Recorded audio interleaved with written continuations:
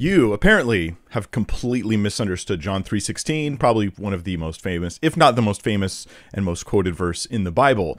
The progressive Christian pastor, Reverend Salvatore Sapienza, is here to fix those beliefs, those wrong beliefs that you have. And here's a highlight of what he thinks John 3:16 is all about. Here's some clips from a video we're going to be examining today. That's the Reverend right there. And you start to awaken more and more to the light, to your true self, to your divine self, to your Christ self. Jesus said, "You are all sons of the Most High. You are all God's." That's what Jesus said. If you believe that, really believe that you're a child of God, you are the light, you are God's, You're a heretic. you experience salvation. So it is not about becoming a Christian. And it is not about accepting Jesus as your personal Lord and Savior. If the you of 5 years ago doesn't consider the you of today to be a heretic, you are not growing spiritually. Yeah, that's the video that was sent to me. And I just, I wasn't sure if I was going to do a stream today, and I saw this and thought, there's something I could spend, a handful of hours on and actually share a stream with you guys on that I think will be fruitful. Here's why we're doing this. This progressive Christian pastor / Reverend Salvatore, and I say progressive Christian because that's the label they give themselves. I don't think he's Christian, okay? I think it's anti-Christ. The actual, and see, this isn't like me saying, oh, there's a demon over there. It's not like that. Rather, it's saying Christ actually is someone, and he actually stands for something, and this is opposed to that message. So it's anti-Christ. It's a replacement for the true, authentic Jesus. But he has this 13-minute sermon called A Progressive Christian Look at John 3:16. And in this sermon, I'm skipping the first couple minutes because he just there's nothing substantive there. He kind of tongue-in-cheek makes fun of Americans a little bit. And then everything else I'm playing in full, without losing any of the stuff. You're going to see the entire sermon, all the substantive stuff, uncut, even though I have it in segments. Okay, so it's all there. And why am I doing this? Because we learn a lot this way. We learn so much when we compare bad theology to good theology, weird teaching to solid teaching. We learn so much this way. It's an effective way to learn teaching, learn theology. And even Scripture does this sometimes. God will talk about the falseness of idols, and then he'll talk about the trueness of himself, in the Isaiah in the 40, 41, 42, in these places. So even Scripture does this. Also, second reason why we're doing this, it prepares you for conversations, because you're going to talk to people who will fall for or believe or have been lied to and believe these things, and you'll be ready, hopefully, a little bit better prepared to discuss it with them thoughtfully. And the third reason, and this is probably the most important one, is it may actually save you. Since I've done videos on different groups, whether it's the World Mission Society Church of God, that Mother God cult, or if it's progressive Christian stuff like from Brandon Robertson, I get messages from people who come out of these groups as a result of these teachings, these videos. And so maybe you're watching this and you're a progressive Christian and you're thinking, well, I thought Sal was a great guy, a great teacher. I thought he was giving me the authentic word of God. I encourage you to listen in, think it through, and maybe it'll save you. Maybe this will save you from that false teaching. Because I think you've fallen for something that's very, very sweet sounding lies. It's a honey-laced poison, So progressive Christians, in general, that label, which is becoming more and more popular, it's a newer label for an old group. They used to be called the Emergent Church. Before that, they would have just been called liberal Christians or something like that. The progressive Christian now, they have lots of complaints about Christians in general. In this case, the complaint is that we've misunderstood John 3:16. And like I said, Reverend Salvatore Sapienza, and I've put the link to his entire sermon down below in the video description. He's, according to the stuff I found online, he's a former Catholic monk, although I'm not sure if he was really a monk or if he was just in some other thing. Anyway, he turned a progressive Christian, in quotes, pastor for the United Church of Christ. His church is Douglas, in Douglas, Michigan. Yeah, it's Douglas UCC, or United Church of Christ. And as often is the case with churches that have the word united, there's weird teachings going on. Listen, this is just so you know where they're coming from. They say, this is on their About page on their website, they say, everyone welcome, no exceptions. Douglas UCC is a progressive and radically inclusive spiritual community working to create a just world for all. We're actively engaged in social and creation justice. And we are one of the first churches in all of the U.S. to declare itself open and affirming, meaning fully inclusive of LGBTQ people in our church's life and ministry. We are known as the Church of the Extravagant Welcome. This you're going to find is a pivot point. It's like a really important, valuable thing. Here's some of the other sermons that Salvatore gives, right? So these are on their YouTube channel. He says, being gay is a gift from God, or another one called Open and Affirming Sunday, Gay Pride. Like that's the Sunday message that day. God is non-binary. There's another message. Holy Spirit, feminine aspect of God, another message. And then this is one that maybe, it's like I laugh in pain as I read it. It says the hidden meaning of Jacob's ladder. And on the thumbnail, you can see what he thinks the hidden meaning is. The 7 chakras. So you have a ladder there that's got like the 7 rungs are referring to these 7 chakras. Like, this is the kind of reckless, I don't care what Jesus really taught. I have a pious, new religious view that I love, and I'm going to pretend that Jesus taught it. That's the general perspective we're going to get here. But let me break it down, though. I'm not here just to call names. I'm going to call a spade a spade. And this is a spade. So we're gonna do it that very honestly. But here's clip number 1. Let's break this sermon down. We're going through about 11 minutes of sermon video here. Let's break it down piece by piece and understand it thoughtfully using scripture. It is the one thing that he will not do. He will not use scripture. He will reference it, but he won't really use it. Here's the first clip. So what is it about John 3:16 that evangelical Christians love so much? Why is it their favorite Bible verse that they want to tell everybody about? Well, I'd like to think it's the first 6 words that say, for God so loved the world. Wouldn't that be awesome if that was the message they wanted everybody to hear and everybody to know? That God loves you so much. But sadly, I believe it's the latter part of the verse that they want to emphasize and make clear. That Jesus is the only way that leads to salvation. The misunderstanding over John 3:16 has led many Christians in America today to believe that one must accept Jesus as their Lord and Savior, or they will be condemned to hell. That is not what John 3:16 means. That is not what Jesus is saying in today's gospel. So what does it mean? What is he saying? Well, let's look at it together. Okay, this is our first pause. I want you to remember, because I'm going to pick up where I left off when I show you the next clip. He promises he's going to look at John 3:16 together, like you would expect a Bible study here, like actually read the verses and look at them in context. That's never going to happen in his message. It's never going to happen. But it's going to happen for us. So let's just look briefly at John 3:16, because this will protect you against most false teaching, is that you just read the verses yourself and see the connections in context. So briefly, let me just remind us, John 3, this is a conversation between Jesus and Nicodemus. He's a rabbi who considers himself a pious Jew, right? And he acknowledges Jesus is from God. He goes, we know you're a teacher from God. To Jesus, he says this, for no one can do the signs you do unless God is with him. Then Jesus says to him this really radical statement, unless you're born again, you cannot see the kingdom of God. Nicodemus, even though you're a Pharisee, even though you're acknowledging, right, that there's something special about my teaching, like you need something, some quality. And this quality is not just something you do or even just something you think or believe, right? You have to actually become born again. You need a new life if you're going to be in the kingdom of God, if you're going to be living eternally. This is the idea. Okay, so there's a requirement Jesus lays out for Nicodemus. In order to live eternally, you have to have an experience of being born again. Now, they go in for a discussion that talks about being born of the flesh and born of the Spirit and all these other things, right? Then, when we get to John 3:16, let me start at verse 14.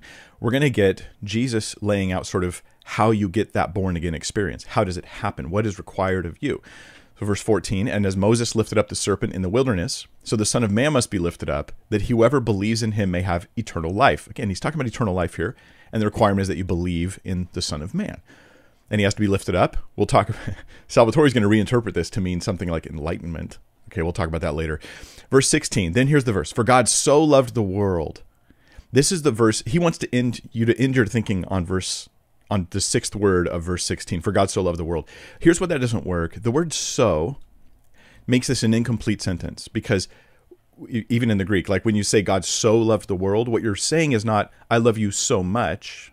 It's not in that sense of so, but rather in this way. God loved the world in this way. He loved the world this much. It's not just so much, it's like this much. So that the rest of the sentence can't be separated from the first part of the sentence. God loved the world how much? What was his love like? Well, he loved the world that he gave his only son, that whoever believes in him should not perish but have eternal life. This is why Christians love this verse, because it's, in a nutshell, it's the beautiful message of God's love for you, that you can experience being born again, entering into eternal life through just trusting in Christ, because he was sent for you. He died for you. Christians love this verse not because it almost sounds the way Salvatore, couches it, that Christians love this verse because it condemns people to hell. Like that's what you would get from the last part of his sentence, of his little clip there. But instead, Christians love it because it opens the doors to heaven. Okay, the condemnation is already present. This is about the freedom, the forgiveness, and that's exactly what the context is here. For God did not send his son into the world to condemn the world. People love this verse, but they don't read the rest. But in order that the world might be saved through him, whoever believes in him is not condemned, but whoever does not believe is condemned already, because he's not believed in the name of the only Son of God. So this becomes the one pivot point. Your faith in Jesus is the difference between having eternal life or remaining in condemnation you've already been under, and you stay in that condemnation because you don't believe in Christ, and you're condemned specifically because of the various sins that we all have committed. It's okay to a progressive Christian. This is that old school annoying gospel stuff, right? This is like nails on a chalkboard to a progressive, quote unquote progressive Christian. But it is the beauty of the gospel of Christ to those who actually trust in Jesus and believe what his word says. And that's what John 3:16 is about. Very simple, very simple. Now, instead of going through John 3:16 thoughtfully and carefully, Salvatore does this. I'm going to play the clip of how he explains why Jesus is using the third person when he says, the Son of God, believe in him. And you got to hear it. You got to hear it to even know how crazy it is. That is not what John 3:16 means. That is not what Jesus is saying in today's gospel. So what does it mean? What is he saying? Well, let's look at it together. If you noticed in the gospel, Jesus is referring to terms: Son of God, Son of Man, only begotten Son. And he says things like, all who believe in him will have eternal life. Why wouldn't he say, all who believe in me will have eternal life? Why is Jesus talking in the third person? People who refer to themselves in the third person are often narcissists. Jesus is not being narcissistic here. Okay? The reason Jesus is not being narcissistic here is because he's not referring to himself. He's not referring to himself. Son of God and only begotten Son are terms for the Christ. And I've told you before, the Christ existed billions of years before Jesus of Nazareth was even born. When God birthed everything into existence and said, let there be light, there was the Christ. The divine DNA was infused into all of creation. God so loved the world that God gave us of its very nature, its own DNA.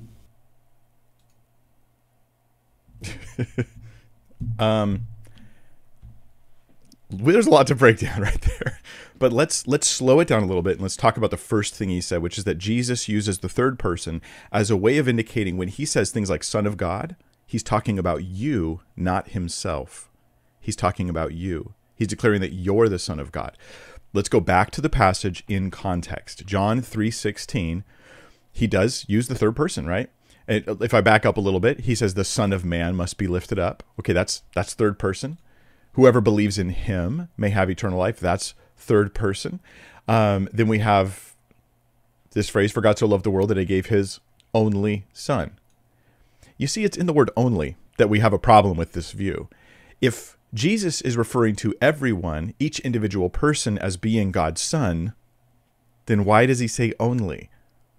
he's clearly referring to himself. He uses the third person as ways of giving himself titles that designate more about him than merely him saying me, Son of God, Son of Man. These are important titles, and very important titles. There's a whole study we could do on that topic, right? There's a lot of theology that's there, but it's not about making it about you. We have in verse 13, the only Son. We have again in verse 18, whoever believes in him, right? Well, obviously, whoever believes in him, there's whoever is a group of people, him as an individual. Jesus is talking about you believing in just this individual, which is going to be obviously himself. And then again in verse 18 says it's the only Son of God. You have to believe in the name of the only Son of God, or else you stand condemned. So Christ is really presenting himself as the only one. Now, we get more. John 1:14. It says that the Word became, this is in John's Gospel, same context. The Word became flesh, speaking of Jesus, and dwelt among us. And we have seen his glory as of the only Son from the Father. This is the uniqueness of Jesus. There's never been anyone like Jesus. There is never anyone who is the same as Jesus, even though we're called in our character to conform to Jesus. Even though we borrow our eternal life from Christ, we aren't actually him. There's a big difference that's there. And so, John 1:18, another verse for us. No one has ever seen God. The only God who is at the Father's side has made him known. There's a singularity. There's a uniqueness that's there. Another translation puts it this way in verse 18 in ASB. No one has seen God at any time. The only begotten God who is in the bosom of the Father, he has explained him. Now, this makes sense on the idea of the Trinity, right? Jesus is God. He's also the only begotten, because he's the Son, but he's also God. Yeah, this makes sense on the Trinity. In fact, I think it kind of only makes sense on the doctrine of the Trinity. But there's an onlyness there, singularity there. Okay, so Jesus is not talking about you and me when he says Son of Man. He talks about himself. And this is, okay, if you think, if anybody out there, you were roped into believing that when Jesus used the third person, it was because he was talking about you, all you have to do is ignore me and everybody else and just open the Gospels and just read through and just read it and ask yourself, who's he talking about? Read all the way through. Don't just read individual verses. And you won't need any help getting clarity on this. All who believe in him. We'll talk more about this, but the idea here is that Jesus doesn't just want people to believe in him. He wants, like him, some generic third person thing. He wants you to believe in himself, Jesus. We'll talk about that in a second. But first, let me play the next clip for you that explains this in more detail. All who believe in me will have eternal life. Why is Jesus talking in the third person? Because he's not referring to himself. Well, that was a short clip, but that was the point. He's not referring to himself. Okay, this is the reason why I highlight this clip is because it's a simple claim. Jesus does and doesn't do something in Scripture. He talks about himself, or he talks about belief in the third person. It's always in a third person, sort of in him. Never says believe in me. Okay, this isn't. Many of you don't need any of my help on this. John 6:35, same book, same Jesus. He says, "I am the bread of life. He who comes to me." Notice the first persons. I am. He who comes to me will not hunger, and he who believes in me will never thirst. Jesus clearly thinks that this belief in him is belief in Jesus. It's the me that Jesus is talking about in John 7:38. You don't have to go far. This is the same book, right, that he's quoting. He who believes in me, as the scripture has said, from his innermost being will flow rivers of living water. How about John 11, verse 25? What you'll find with progressive Christian stuff, and this is often the case, they don't care what the Bible really teaches. They just care what preaches well from a progressive Christian standpoint. It's just the worst. The complaint, before I read this next passage, the complaint that I often hear from progressives is that these Americans have pushed their American views onto the Bible, like we have Jesus with an American flag. And the thing is that most of us go, hey, there has been some of that. There has been some of that. But their solution to the problem is to just push their new American views, which that's what progressive Christian is. It's just a newer, what America's morphing into. This is just new American views being projected onto Jesus even harder than anybody ever has before. So it's a complaint that does more of the thing they're complaining about. But in John 11:25, Jesus said to her, I am the resurrection and the life. He who believes in me will live even if he dies. And everyone who lives and believes in me will never die. Do you believe this? So then the confirmation comes from her. I believe that you are the Christ, the Son of God, right? This is a statement of faith about Jesus, not about self. To turn it from Jesus to self is to do idolatry. This is where I attribute to self, or I attribute to something other than God, the attributes of God. But that's exactly what we're being asked to do by Reverend Sal. He wants you to do this. This is the agenda. He thinks this is what Jesus is teaching. So based on his own principle, right, it backfires. He says, Jesus didn't say believe in me, because then it would mean, right? Then it would mean that old school annoying nails on the chalkboard gospel that you know, those evangelical Christians talk about. But that's exactly what Jesus said. So I guess that means that's exactly what Jesus meant. Here's the next clip about the cosmic Christ. When God birthed everything into existence and said, "Let there be light," there was the Christ. The divine DNA was infused into all of creation.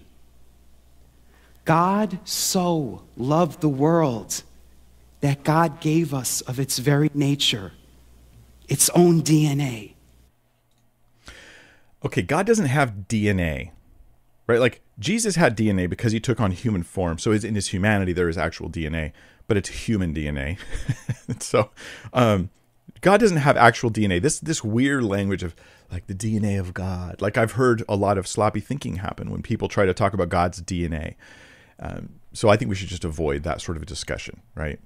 You could try to offer some metaphor there if you want. But Genesis 1 and the creation account is not God creating a pantheistic universe where he puts his own divine nature into the world. That's what actually, when you look at Genesis 1 and compare it to other creation stories of pagan origin, you find there's a few very big differences that are intentional. This is like a big theological point God is making as he gives his inspired story of how things happen. And one of the big points is to say that God created the universe and it's not deified, right? The moon, it's just a light that governs the night. The sun, a light that governs the day. It's not a deity. It's not alive. There's darkness over the face of the deep, but it's not a battle with chaos to overcome this sort of entity that allows you to create, like with the Enuma Elish or something like that. None of that stuff. The islands aren't formed from the carcasses of fallen gods, like in ancient Japanese lore. No, they're just, God's like, let dry land appear. Like, it's just stuff that God made. So it's the opposite of pantheism. That's the emphasis of Genesis 1. But when Reverend Sal says it, he wants to deify you, so he deifies all of creation. God's and he actually has a new ending, right? Because he doesn't like the ending of John 3:16, that whoever believes in him will not perish but have eternal life. He doesn't like that part. So he starts John 3:16, God so loved the world, and he ends it, that he gave it us itself, and God becomes a third person, impersonal it all of a sudden, and then God's it DNA is in us. This is his John 3:16. If you can't tell this is heresy, it's because something's like wrong with your brain. Like, I don't know what you don't need help with this. Maybe help breaking it down a little bit, but not help seeing it for what it is. There's one of the things, though, this might help, that I see is he takes light to be metaphorical. So God creates light in Genesis 1, and he takes light to be a metaphor of like divine essence or divine nature. And so when God says, let there be light, he interprets that in his clip I share with you as God putting his divine DNA into creation. Except that in Genesis 1, when God creates light, it's just about day and night cycles, right? So it's not divine DNA. Do you see that's where a word is taken? It's assigned some like a New Age sort of concept, a metaphorical meaning. Even if you don't want to say it's a New Age, at least it's this. It's metaphorical, and it's a metaphor that's not present in the text. It's present in the mind of Reverend Sal, and it's pushed onto the text so that now you have the opposite of what Genesis 1 wants us to think. Genesis 1 says, hey, there's a God. He's separate from creation. He's eternal. He's all-powerful. He made creation, and creation is just the stuff he made, not divine, as opposed to the pagan religions of the time. And then he reverses that entirely. Yes. There we go. All right. No, Jesus had an awakening. Now, this is going to be his theology of Jesus, the next clip I'm going to share with you. And it follows, again, I'm just playing through the sermon in order here. It's interesting. He has a 13-minute sermon. It's like the opposite of me. But I guess, I don't know, since he's not going to support things with facts and truth, he's just going to make claims. It doesn't really need as much time to unpack. So anyway, this is clip number 5. This is where Jesus supposedly had an awakening. This is his theology about Jesus. Jesus was a man from Nazareth who lived more than 2,000 years ago. And during his lifetime, he had an awakening, a discovery, a realization that he and God were not two, but one. And because of that, Jesus was able to fully manifest the Christ. And he made it his mission after that realization to go out into the world and to teach others that they too could experience this oneness with God. And he said, follow the way. What was the way? The way of forgiveness, the way of service, the way of unconditional love. Because Jesus knew that when you lived from that way, you stopped listening to the voice of the ego, the voice of the small self, the voice of separation and darkness. And you start to awaken more and more to the light, to your true self, to your divine self, to your Christ self. Yeah, you get it. Like this is his bag of, theology that we're just sort of pulling out and seeing over and over again. It's whatever was true about Jesus, we de-emphasize him. We even de-emphasize God, and we make that true about you. You're Jesus. You're God. You're a Christ. You just have to wake up and see it. And Jesus, he's not eternal God who came, who's separate and different than the rest of us, who came into this world and took on human form, as it says in John 1, as it says in Philippians, as we have throughout the scriptures explaining this. Instead, Jesus is the same as you and me. He just had an awakening. This is kind of like a Buddhist type thing projected onto Christ. This is sort of like a Buddha's awakening, his getting of the truths and all that, and the Eightfold Path and stuff. So this is Jesus. He's just seen as someone who's an enlightened human, and you too can be that. And then Jesus' mission was to just teach people that they are those things as well.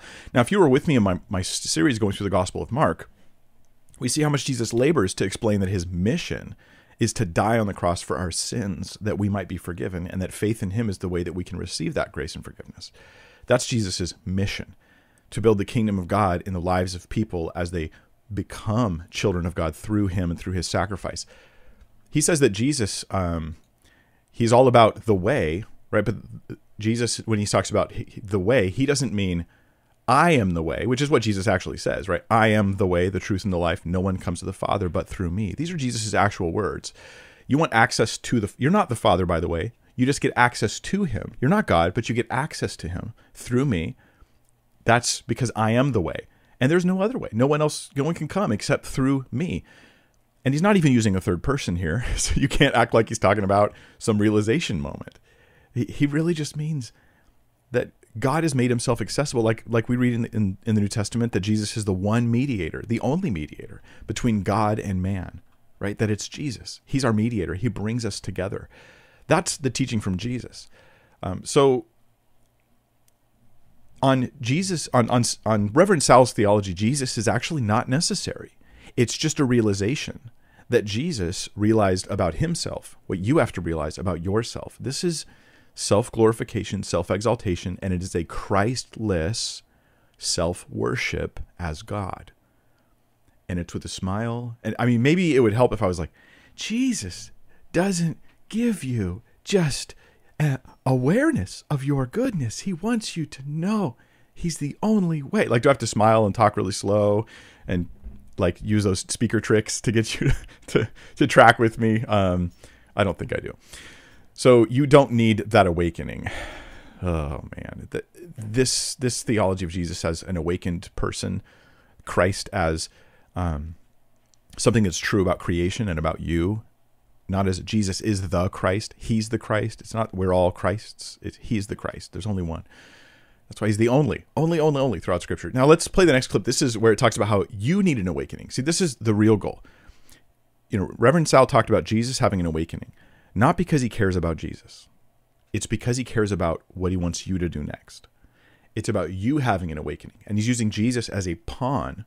He can place his bad theology on the face of Christ so that you will swallow it more easily and that you will then jump on board. It gives authority to his false teachings if he can claim that they're consistent with Jesus. So here's the awakening he wants you to have. So Jesus didn't say that he was the only one. In fact, if you read the Gospels, he says just the opposite. He stood in front of crowds of people and said, "You are sons and daughters of God." And he said, "You are the light of the world." And he said, "All of the things that I have done, you can do." And quoting from Psalm 82, Jesus said, "You are all sons of the Most High. You are all God's." That's what Jesus said. Do you believe him? Because Jesus says in today's gospel, all who believe this will have eternal life. If you believe that, really believe that you're a child of God, you are the light, you are God's, you experience salvation. Salvation, in Sal's view, is to embrace what the Bible would consider condemnable theology, right? Like theology that is blasphemous against Christ, blasphemous against God, self-exaltation, self-worship. I'm God. I just have to recognize that I am God. But this fits with their real ultimate commitment, which is LBGTQAOPDW. I got the acronym wrong, but it's lesbian, bisexual, transsexual, and whatever you want the Q to stand for, because people don't agree, or the I or the A. It is that. And this theology, the theology that or the social belief, right, that I'm going to support whatever sexual preferences a person has, whatever sense of self and gender identity they have, it really works well with a belief of sort of a pantheistic self-realization that you're God. Because if I believe that if I have to realize that I am the Christ, then it can really raise the authority level. Just like I said, Jesus's face, you put his face on your theology, gives it authority. Well, when you put Jesus's face on you, it gives your emotional desires, your sexual desires, your identity preferences, what you want to say about yourself, it gives that authority as well. So it fits really well with the whole United Church of Christ commitment, at least the one in Douglas. So their commitment to like gay pride and their view of gender and stuff like that. It's the authority of self. I'm the authority. I'm the authority. And that's where I think that stuff kind of like merges together. Why that theology is being pulled in due to a prior commitment, I think, to self-authority on sexual, gender, and purpose and all those sorts of things. I provide my purpose. I provide my meaning. I provide my identity. I tell you what all those things are, and then they are that because I'm the authority, because I'm the Christ. Jesus did not teach this. Let's walk through a couple of things that Scripture does teach us about these issues. So Ephesians 2:3, this is where it can get a little complicated, because it is true that Scripture does suggest that teaches plain out that we are children of God through Christ. The difference between Scripture and, say, Reverend Sal and the progressive Christian view here is that we don't start that way. By nature, we're not children of Christ. That means there's a self-awareness of a unsaved person is to realize that they by nature are children of wrath. This is what Ephesians talks about. Let me read it to you. Among them too we all formerly lived in the lusts of our flesh, indulging the desires of the flesh and of the mind, and we were by nature children of wrath, even as the rest. This is just humans in general. We're all like sinners already condemned, like John 3:18 says in the context of John 3:16. So we start out as children of wrath. But what happens is adoption. We become adopted. This is Galatians 4, verses 4 through 6. This is how we get saved, not through self-awareness. It's not that I recognize that I've always been amazing, right? Like just I'm amazing. I have this powerful being in me, and I just had to recognize it for what it is and stop holding myself back with things like guilt or self-condemnation or not embracing my desires.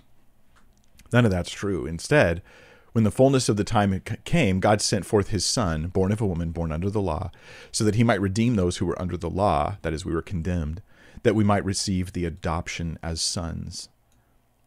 This is meant to apply to girls and guys, because adoption would be, you'd have a higher status as a guy at the time with adoption. So here it's meant to say, guys, girls, we all have the highest status as children of God. Verse 6 says, because you are sons, God has sent forth the spirit of his son into your hearts, crying, Abba, Father. So that my relationship with God as a child of God, it's not because I had to realize that I had divine DNA in me all along, right? It's not like Dumbo, where it's like, Dumbo, Jesus was just your, this is a great analogy for their theology. It's like Dumbo with the feather, right? Dumbo's got the feather and he flies with the feather. He doesn't need the feather, but it really helps him. Jesus is the feather in this progressive Christian theology. Reverend Sal is like, yeah, Jesus, you think you need him to fly, to have a relationship with God, to have your status, in his case, deified status. Well, really, you never needed the feather. You always had the power in you. You just needed to have realization. This is why he can say we don't need Jesus. You don't need to believe in Jesus. Jesus isn't the only way, because he's the feather. He's just an aid in getting you there. He's not necessary. There's other feathers, other things that could get you there. That's not what Scripture says, right? I'm the feather. I'm the feather, man. I mean, that's saying too much of me. I'm the big elephant with no ears, stuck on the ground. And the only way I will fly is if Jesus picks me up and carries me. But in Christ, in my association with him, I become a child of God, I become adopted, I become saved. All that is true. Another verse for this is Galatians 3:26, which talks about adoption.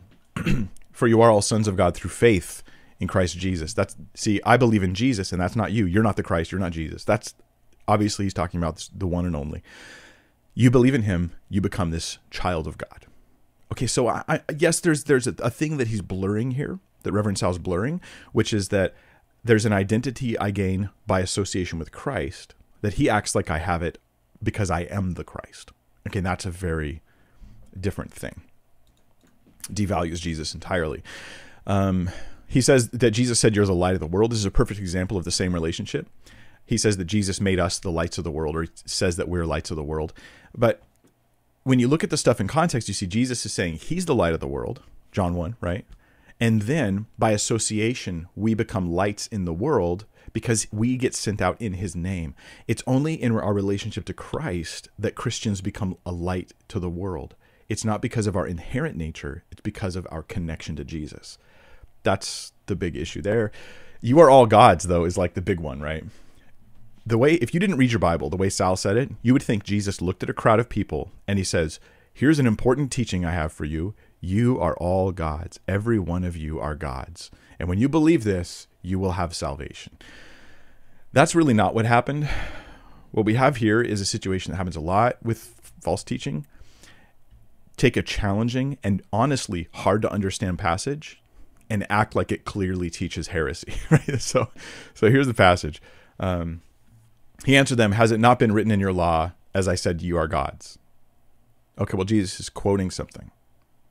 He's not even talking to a crowd. He's quoting, okay, if he called them gods to whom the word of God came, and the scripture cannot be broken, do you say of him whom the Father sanctified and sent into the world, you are blaspheming because I said, I am the Son of God?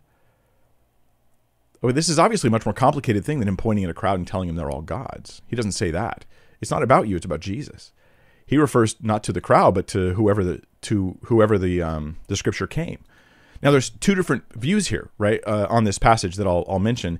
Either, like say Michael Heiser's perspective, this is about powerful spiritual beings. Most of us tend to think of these as angels. Okay, that's the word you'd usually use when you're thinking about this group. Most of us, not everybody, but it's about powerful spiritual beings, and God is telling them, like, yeah, I made you these powerful beings, and the word there in the Hebrew is Elohim, which is not an English equivalent for gods. That's kind of a reckless translation, I think, although it's present in a lot of places. Elohim is not the equivalent of gods. It's used of like Samuel when he's disembodied. It's any sort of powerful spiritual being. Oh, okay. Well, all of a sudden it changes meaning, doesn't it? So the Heiser interpretation, as I understand it, would be these are powerful spiritual beings that most of us think of as angels, and Jesus is saying, hey, if these, what we would think of as angels, if these beings are seen as having like sort of this power and authority, how much more the Son of God, me, right? It's a contrast, not a comparison. He's saying, I'm stronger, I'm better, I'm bigger. Of course, I'm the Son of God. The other interpretation, which I am inclined towards, is that it's a clever way to confuse and shut up Jesus's opponent here, while asserting that Jesus is greater than anyone else. That is to say, it's a confusing and challenging passage. He says, I said ye are gods. That's referring to human authorities who've been given almost divine role because of governments get their authority from God. But God, in this very Psalm 82, he then says, I'm going to kill you like men. You're going to die like men. So this is not an affirmation of their deity. It's an affirmation of their authority, but their accountability before God, and they will still suffer and die because of their sins. Whatever you say of Psalm 82 and John 10:34, it's not about you being a God. It's about Jesus being more exalted than whoever Psalm 82 is talking about. Do you catch that? Jesus is a bigger deal than whoever Psalm 82 is talking about. Reverend Sal turns this, what the Bible says about Jesus, into what it says about you, and he just misquotes Jesus radically. He then says, all who believe this will have eternal life. Notice it's not about all who believe in Jesus. It's all who believe that they are gods. I mean, this is what I keep seeing with progressive Christianity. It's as though the progressives have agreed with atheists about everything they don't like about Christianity. But rather than just abandoning it, they've reinvented it, a real straw man version of it that's very self-serving. And I sense the need, right? Because on atheism, there's no real presence of hope. There's no real comfort. There's no real purpose and meaning. None of that stuff. But the progressive Christian says, oh yes, there are all these things, but they all come from yourself. And so then you become this incredible authority in the name of Jesus. So most of us can look at this kind of progressive thing and say, yeah, this isn't gonna fly. I think progressive Christians are going to continually see their congregation members leaving and becoming real Christians because they keep pointing people to Jesus, even though they keep reinterpreting who he is.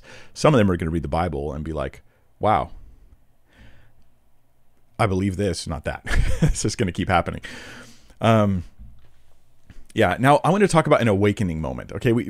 You need an awakening according to this progressive Christian teaching. Let's look at somebody in the Old Testament who had an awakening. And it's Job. Job, like, this is a real awakening moment for him. Early in the book, he loses everything. Family, health, wealth, all that stuff. It's all destroyed. Then Job, throughout the book, is crying out that he wants to see God. He wants to talk with God. What does he want? He wants like an awakening. I want to know the truth. Then in Job 38, God shows up and God starts speaking to Job. God shows himself to Job and reveals truths about himself to Job. And instead of Job thinking, God is revealing to me that I am God, right? It's not the Reverend Sal thing. No, this is what Job says in response to this awakening, this revelation of the nature of God. Job 42, verses 5 and 6. I've heard of you, Job says to God. I've heard of you by the hearing of the ear. Like, I heard about you, but now my eye sees you. Like, now I really get it. Therefore, I retract and I repent in dust and ashes. Let me translate. This is not Job saying, I am you. Like, no way in the world. This is Job saying, I had a beef with you, God. I had challenges for you. I had my moral arguments against God. And now that I've seen you, I realize I'm so small. I'm nothing like you. I am just dust. I repent in dust and ashes. I mourn over my arrogance and the things that I was saying. Now that I've seen you, I realize how small I am and how great you are. This is the revelation every human needs to know about God, is that God is way better and bigger and more glorious and wonderful than you. And anyone who thinks they could look at God and see themselves, or look at themselves and see God, there's no awareness there. This is blindness, not light. Let's look at the next clip. This is salvation defined by Reverend Sal. I think I've played part of this for you, but I want to talk about it again. Salvation is not about the next life. It's not about when you die, you're saved in the next life. Salvation means freedom. When you awaken to this truth about yourself, you live a life of freedom.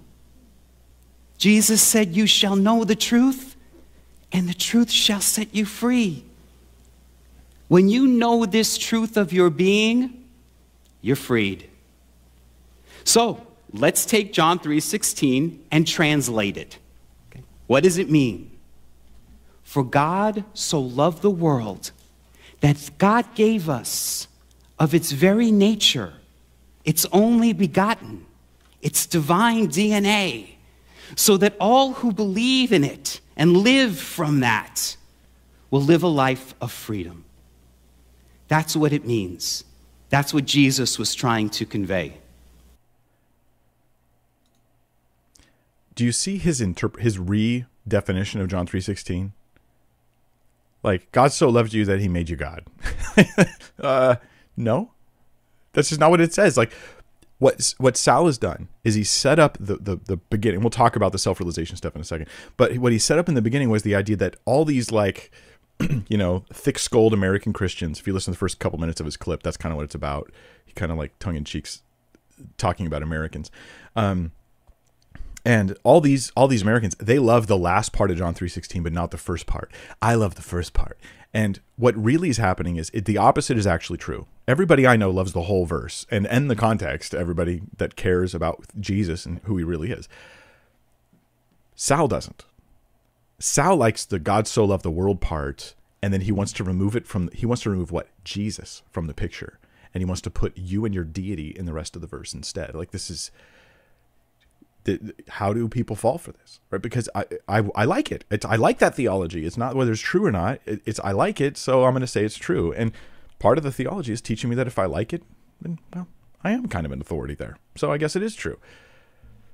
So you have to have a self-realization. But the self-realization of Scripture, and read Romans. I mean, literally, if you've never done this, read the entire book of Romans, just start to finish. Just read straight through. And you'll see in Romans 1, 2, and 3, it begins with the realization of not you being God, but you being condemned. All have sinned and fallen short of the glory of God. And that we're storing up wrath for the day of judgment when God judges the world. But that Jesus came, right? You read Romans 4, 5, 6. You're going to read on that Jesus came and he ends up dying for our sins so that we can be forgiven for those sins. This is the realization. It's the old annoying Christian gospel that progressives will so often find themselves really bothered by, and they think it's American or something. Like, dude, if you think the gospel is American, I don't know what book you're reading. I mean, I'm reading a book that was written in Hebrew and Greek, translated into English, thankfully, so that all the rest of us could try to understand it, those at least who speak English. And here we are, trying to follow Jesus, the real Jesus, and what he really said. And the thing is, progressive Christians and conservative, like actual Christians, we all have issues with America. But I've got issues not because I hate America, but because I live in the world and I'm not of the world. And there's a general worldly culture that permeates all of societies. There's a concern that I have that threatens my obedience to Jesus. That's legitimate. But this whole idea of self-realization, you don't need to self-realize you're God. You need to realize that you're condemned already, and Jesus is the only way out of that. That you have sinned against God. And I know this is offensive. But I mean, think in your own life. Have you ever confronted somebody who did something very wrong, and you thought to yourself, they're going to be upset with me for telling them this, but I need to because they really have done wrong? That's the gospel. The gospel says to us, hey, y'all have done some very wrong things. And it's going to offend you that you are a sinner and that you deserve to be punished. And you may actually hate Christianity from that message. And that's your prerogative. You could do that. This is a choice you have. You can hate it. But you should at least admit it for being what it is. Like, don't change it. Don't alter who Christ is and what Christianity is. Like, let Jesus be Jesus. And if you're going to hate it, don't hate it in the name of Jesus. The first realization in Christianity is to realize I'm condemned. The second is to realize that Jesus saves me. Then you're set free. It is through humility that we gain the salvation and the freedom there is in Christ. It is not through pride, which is really what's being taught here is pride. the self-exaltation of self-deity, self-Christ, and all that is incredible arrogance and pride. And that's why he's so happy, because it's not offensive at all. How's that offensive to anybody? Unless you're God, unless you're Jesus, unless you're committed to them. Let's look at the 8th clip. And this is where you will see it's not just Jesus. Everyone falls victim to the progressive Christian. There is no religious group or guru who fails to be hooked in and painted with the progressive Christian label. Here's where he's going to say everybody is progressive Christian. And I do want us to understand this because I think it's pretty relevant. The 13th century Christian mystic who was known as Meister Eckhart said this: God never begot only one son. The eternal is forever begetting the only begotten. God never begot but one son. The eternal is forever begetting the only begotten. He wrote that in the 13th century. I'm not giving you New Age mumbo jumbo here, folks. This is ancient wisdom. This is the truth of the ages, the truth that will set you free. Buddha knew this truth. Yogananda knew this truth. Mohammed knew this truth. Gandhi knew this truth. So it is not about becoming a Christian. And it is not about accepting Jesus as your personal Lord and Savior. It is about knowing that the eternal is begotten in you, that it lives in you and as you. When you know that truth, you're set free. You're something. It's not true, so it's you're knowing what you're knowing ultimately is a lie. But look at how everybody's roped in. So just so you know, when he says this isn't New Age stuff, because what? Because it's old. Because Meister Eckhart said it. Okay, but just let's just get really simple with definitions. New Age doesn't mean brand new ideas. New Age is the name of a group, and it's the name of sort of like a loosely associated group of teachings. It doesn't mean new as in nobody's thought of this before. That's not what it means. So you can't say in the 13th century someone said it, therefore it's not New Age. What I'd like to hear, if Reverend Sal or a progressive Christian wants to say that their teachings are not New Age, what I want to hear is you say, here's what New Age teaches, and here's where I disagree with that. Don't just be like, 700 years, 800 years ago someone said it, and therefore it's not New Age. That's not true.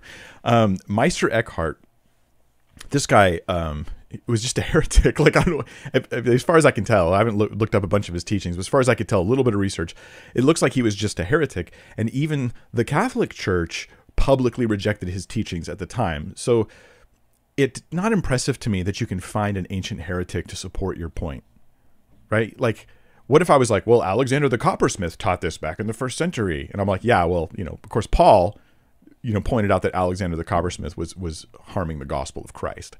What if I say, well, there's these other 1st century, like, it doesn't matter how old they are. It matters how true it is. So that's weird. Why does that matter? But also Buddha is mentioned as teaching that you're all the Christ. Like, that's not consistent with what I understand of Buddhism, especially old school Buddhism, which would not be teaching any such thing. There's no personification going. It's actually depersonification of everybody that goes on there. Muhammad supposedly taught that you're the Christ.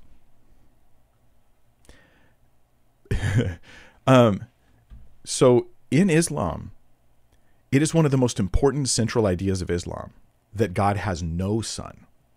None. Not that everyone is God's son, which is what Reverend Sal teaches. In Islam, Reverend Sal, if Muhammad was the one ruling where Reverend Sal lives, if Muhammad himself was there, Muhammad would have Sal killed.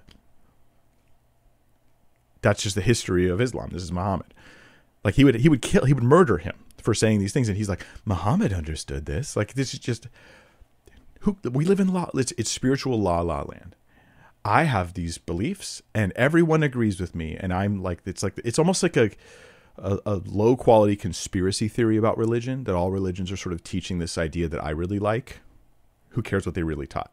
If you go to Israel And there you see on the Temple Mount, the Dome of the Rock, one of the most famous Islamic buildings out there. And written on this side of the Dome of the Rock is a bunch of Arabic words all around the outside. You could see it from the outside, although many of us can't read that.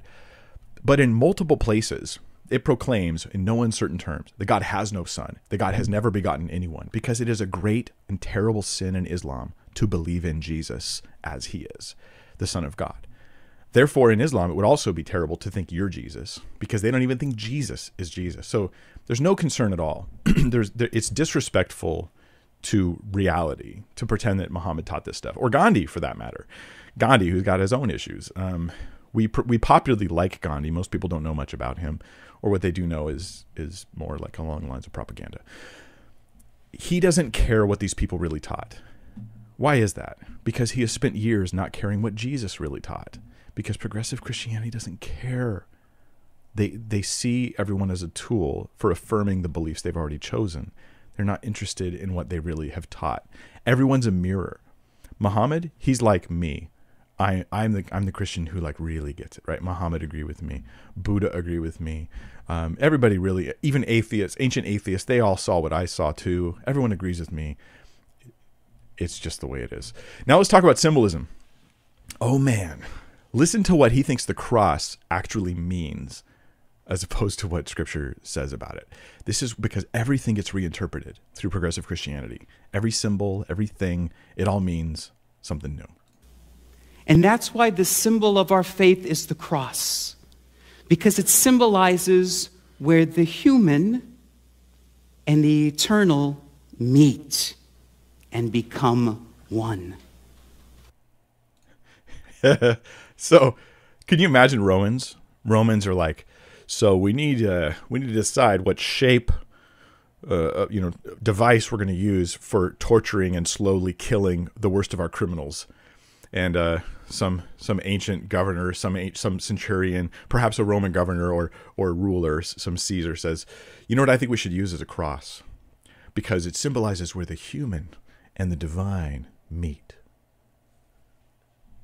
No, it's like it gives us somewhere to like stand the body up and somewhere to like nail or fix their arms as they hang there and suffer and die slowly. The cross is like the ancient equivalent of an electric chair, of a gas chamber, of a hanging noose, a hangman's noose. Like, imagine if the hangman's noose, and someone comes later on and goes, well, the hangman's noose, we use it as our symbol because it represents being lifted up off the ground and elevated to heaven. And you're like, no, man, it's like how you kill people. That's what that is.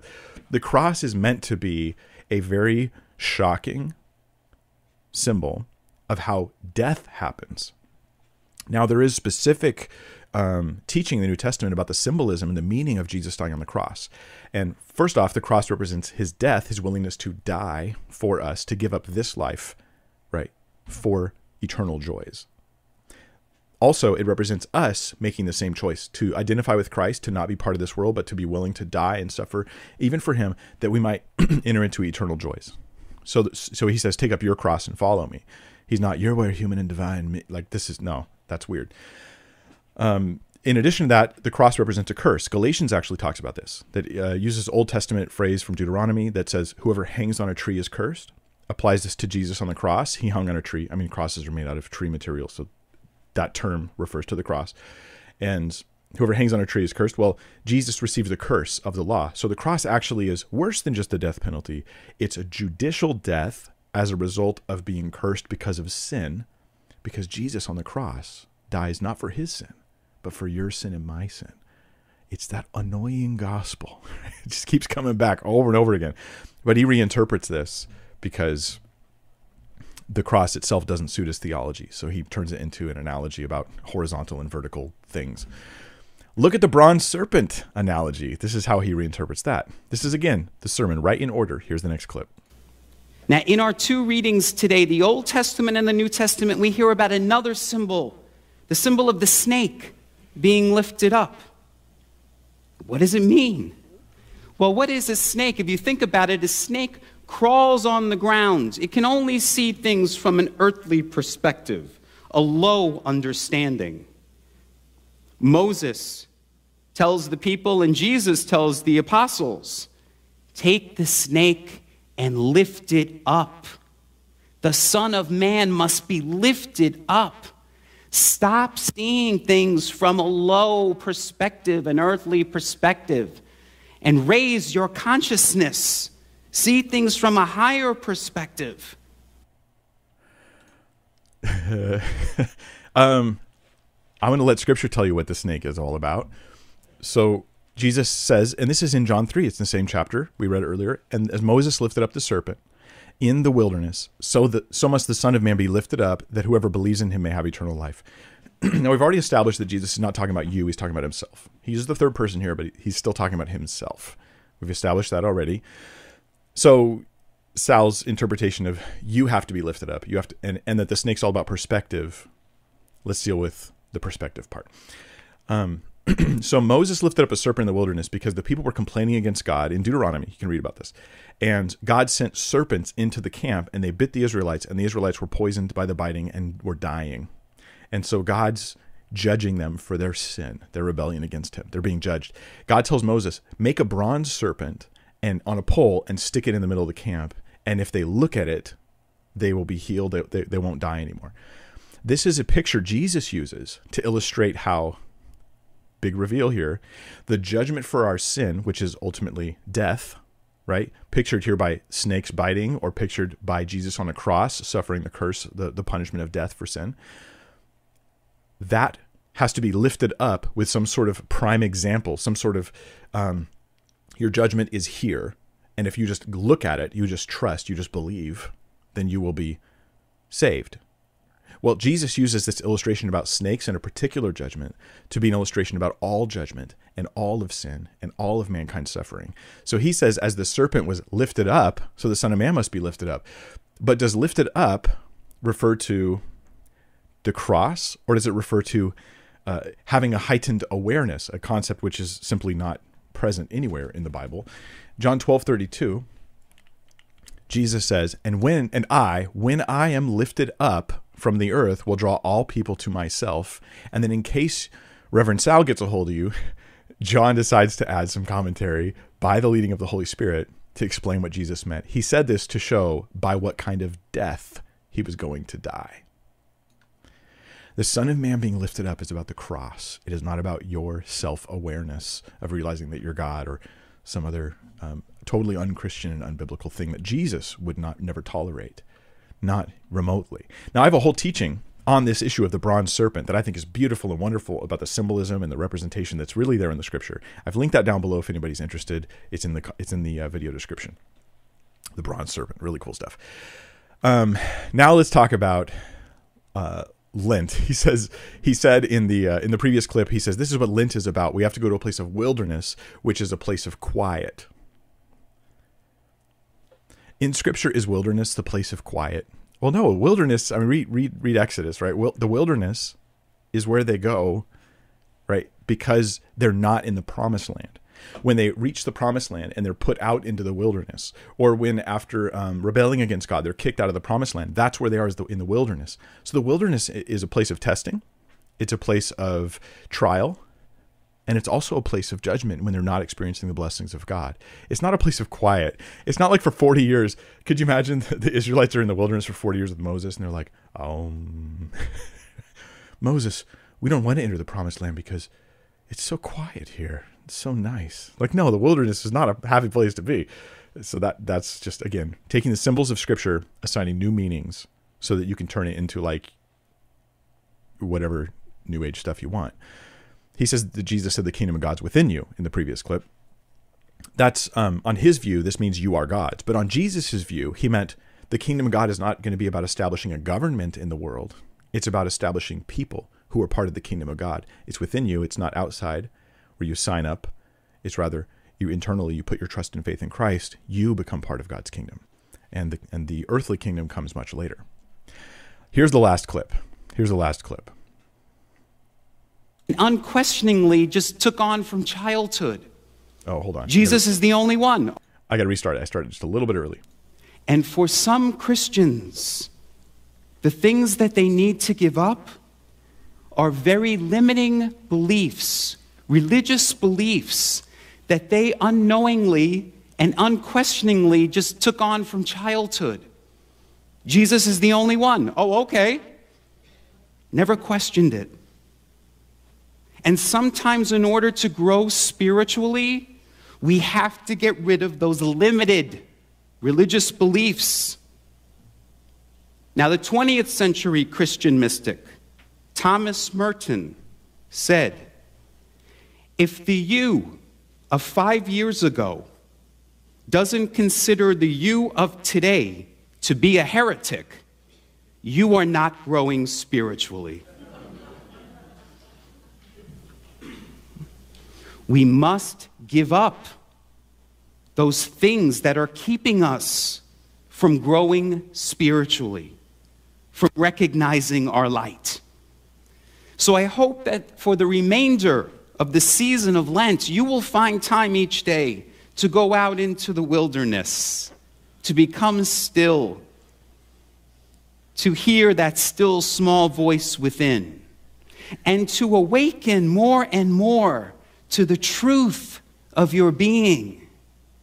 When you know this truth, you will be set free. All the people say amen. Amen. Namaste. Namaste.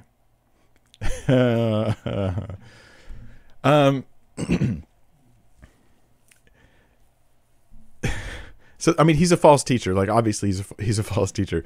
But what policy is this that spiritual growth means that you, from 5 years ago, should view the you of today as a heretic? I'll bet you that Reverend Sal's theology has not changed much in 5 years. These are all just one-sided policies, and this is progressive Christianity. And a lot of the time, it's I'm going to have standards for those fundy Christians, right, that I don't have for myself. Fundy Christian, you can't just accept things without really looking into them. You can't just take things for granted. You need to reevaluate your theology. You know, progressive Christians, guys, don't worry about the context. It's about like elevating yourself. Don't think too deeply about the things I'm saying. I know Muhammad would cut my head off, but trust me, he was progressive like I am. He thought I was the Christ. Don't look too deeply at what Reverend Sal says, but definitely be critical of whatever you grew up as, because they generally see, progressive Christians often see themselves as their target is Christians, right? We want to take those in the church and turn them into our version of Christian. That's their focus and target. So it's not exactly evangelism. It's more about changing them. I mean, ask yourself, if you're a progressive Christian and you've tolerated what I've said up till this point, which I'm glad you have, then ask yourself this. If you met a Muslim and you met a very conservative Christian, which one are you more interested in changing their mind on?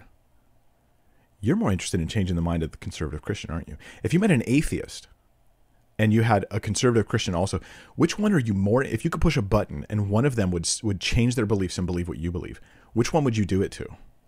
Right? Because the real opponent of progressive Christianity is Christ and Christianity. It's not about evangelism to the world. It's about changing Christianity into its own image, changing Jesus into a reflection of self for self-worship. It's the subtle pride of progressive stuff. But my rule will be this. Don't become a heretic every 5 years. Instead, if Jesus and the apostles would call you a heretic, that is not a sign of spiritual growth. I want to be conforming myself to the scriptures and to the word of God, not conforming that to me. I want to change my views as I discover in the Bible that my views have been wrong. I want to be open to change. I don't just want to take things for granted. I don't just want to absorb everything that any pastor's taught me over the years. I want to know what God has said in his word. I know that as a Christian, I come up in a certain culture, in a certain group, and I probably have some wrong beliefs mixed in with my right beliefs. And I want to be willing to change those. But I will do it all in the name of loyalty to Christ and trust in God's word, and not to celebrate heresy. You should, think you're a heretic every 5 years. But they never do. In 5 years, Salvatore has not changed his views on homosexuality. No, he's completely supportive of it. He hasn't changed his views on Jesus being unnecessary for salvation. This is completely one-sided criticisms. But this will not take over. Progressive Christianity is not going to take over Christianity because Jesus is going to secure his church. And the beautiful thing about Christianity is that we always have the Bible to go back to.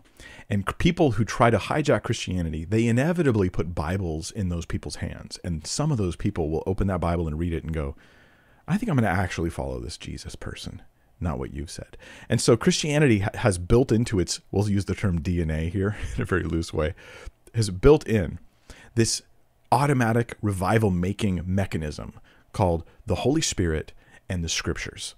And that's why these progressive churches, what happens, it historically seems to happen is a church grows, progressives come in, they take over, and then it slowly dies as new churches start up that are committed to serious Christian values. Over time, they often shift because progressive Christians are more about taking over than they are about evangelism and starting new things. So it's going to take victims, but it's not going to overcome. The gates of Hades will not overcome the Church of Christ. I think this reminds us of how good and needful it is to know the Word of God. And I hope that today's video helps you guys evaluate things a little bit more carefully, listen to things more thoughtfully, understand, oh, that's the same Christian word I use, but it's a different definition. Wilderness doesn't mean that. Cross doesn't mean that, right? Christ doesn't mean that.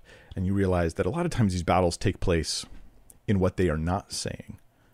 And that's why we have to sort of look at the implications. I hope that it's helped. Before we go, you got to see my cat. There she is. There's Moxie. I moved her chair and she decided to not look at you. Ah, she's a kitty cat. You know what she does? I'll tell you guys this because I don't know why.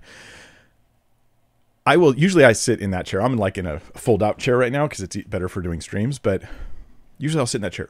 This cat will wait until I get up out of my chair and then hijack my seat. She's gotten so entitled that she's at the point where she will actually come up to me and meow at me, asking me to get out of the chair so she can get in it. And I'm such a pushover that I'll do it actually. So anyway, that's all we got. I got the link below to the original video I'm refuting here. And if you haven't seen my teaching on Jesus, how he is lifted up as the bronze serpent, and this is amazing typology of some of the hard things of the gospel, that video is linked below, and I hope you'll check it out. I'll try to put a link up on the screen somewhere for it as well. Thank you for joining. Thanks for the mods being here. I will see you guys on Friday at 1 p.m. Pacific time for the Q&A, where I'm answering your questions live.